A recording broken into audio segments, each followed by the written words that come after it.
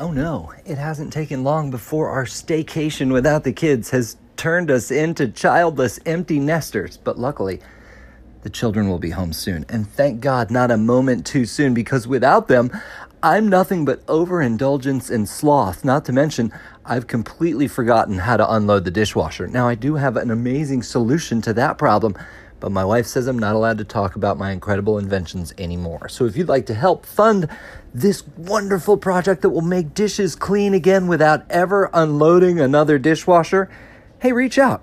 In the meantime, let's talk about generations, Native Americans, and something like opinions as we make it our objective to start joshing around. Much like parenting, this show began on a whim, grew as a novel hobby, and now it's a daily passion that I can't live without. And while I don't yet know what I'm doing, I certainly don't want to stop. So I'm curious to know your thoughts. Check us out at Joshua Around on Twitter or Instagram. Call into the show anchor.fm/joshingaround.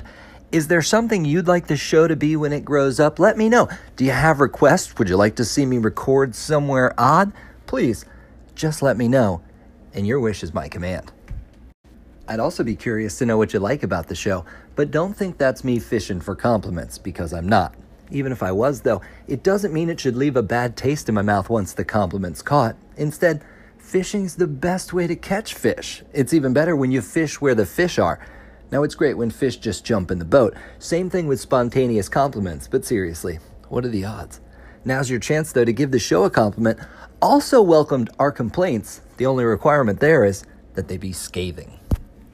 As a junior member of Generation X, today marked the day that I officially became bitter at seeing too many marketing messages crafted specifically towards millennials. Now, it's nothing against them and theirs.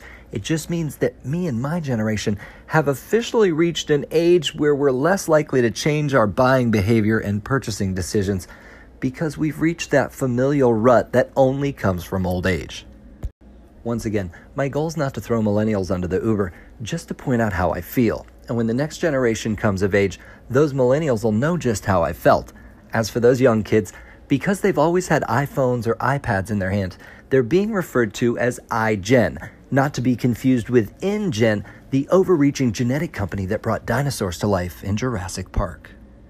With the kids out of town, my wife and I had a date this weekend to see Jurassic World Fallen Kingdom. It was a suspenseful action movie that kept us on the edge of our seats from the jump. I'm also pleased to say there was some insightful commentary about cloning and genetic engineering in the film. However, I continue to be disturbed by a trend in all of the movies for dinosaurs to be groped and molested while drugged and sedated. It's one thing to watch what Sam and Ellie did to that Triceratops in the first movie. That was 1992.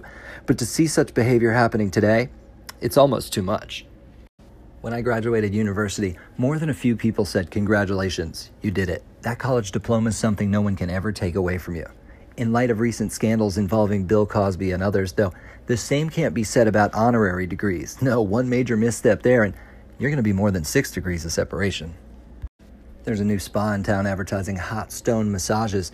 I didn't know stones could give massages, but I'm more troubled to think some people find them hot. You know, here's advice in this hypersensitive sexual climate. Don't objectify your stone masseuse. When I talked about the genetic company InGen, it reminded me of an old bigoted white man saying Indian. And there's another hypersensitive topic in this day and age, the fact that the Cleveland Indians still have Chief Wahoo and the National Football League still has the Washington Redskins. But I find it more shocking that in 2018, we still call Native Americans Indians. I understand changing long-held beliefs is hard, but I'm here to report we're making progress, at least in my daughter's preschool class, where there is no Indian style. Instead, if you want to sit on the floor, it's either crisscross applesauce or they'll show you the door. Let's go the other way, though, and imagine what life would be like today if the original Native Americans had a Coast Guard, strong borders, and established a Department of Homeland Security. Then it probably would have taken more than syphilis and smallpox to take them down. The argument will soon be made that facial recognition technology is needed to keep our country safe. I know that's been a hot-button topic on the show as of late, but only because it's so important to our freedoms in the future, which is why I'm happy to let you know Microsoft has taken up a counterpoint, recommending government intervention and regulation of facial recognition software. Part of the problem with the technology is that it works too well in recognizing human faces. Unlike my kids, who couldn't tell the difference between Barney Fife and Barney Rubble, which I know isn't quite the difference between their ass and a hole in the ground, but still. My dad had a tendency to share his particular facts of life with me maybe a few years too early, which made it certain that those words would get burned onto my young mind. For example, when I was about 7 or 8, he told me he wouldn't call another person an asshole because that was just too vivid of a word, all the puckering folds, doing all it can to contain itself. No, we wouldn't wish that on another human being. Wow, Dad, how considerate. Which brings us to a new segment I've long wanted to debut called That Asshole. This is where we go out into the world and search for situations that rubbed us the wrong way. Now, initially, I intended for my misgivings to star in the segment, but while I was at Lowe's this weekend, a little old Italian lady, much like Sophia Petrillo from The Golden Girls, stole the show. There I was, at the end of a long line waiting for the cashier in the garden department, when this little old Italian comes bopping around the corner with 2 plants in her hand. She finds a vested employee near a cash register and then says, "Hello, sir, are you open?" To which he says, "Well, I guess I could be," and begins to ring her out, at which point she turns and looks at the whole line of us. As she's doing that snide glance, I waved and smiled. They checked out, and then she came back to me and said plainly, "I'm so sorry, sir. I didn't know that you didn't know the line was open." "Oh," I said, "you didn't know I didn't know. Well, it turns out I'm that asshole." But of course, I think we all had an inkling. What you may not have known is that it's time to end this episode.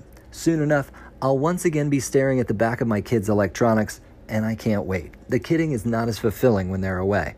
Remember, native or otherwise, we're all Americans now. Before we get up in arms about the past, let's be sure we're prepared to face the future. Otherwise, we'll be left fishing for compliments from a generation that wants to pass us by. Until the next time we get hot, stoned, and start joshing around.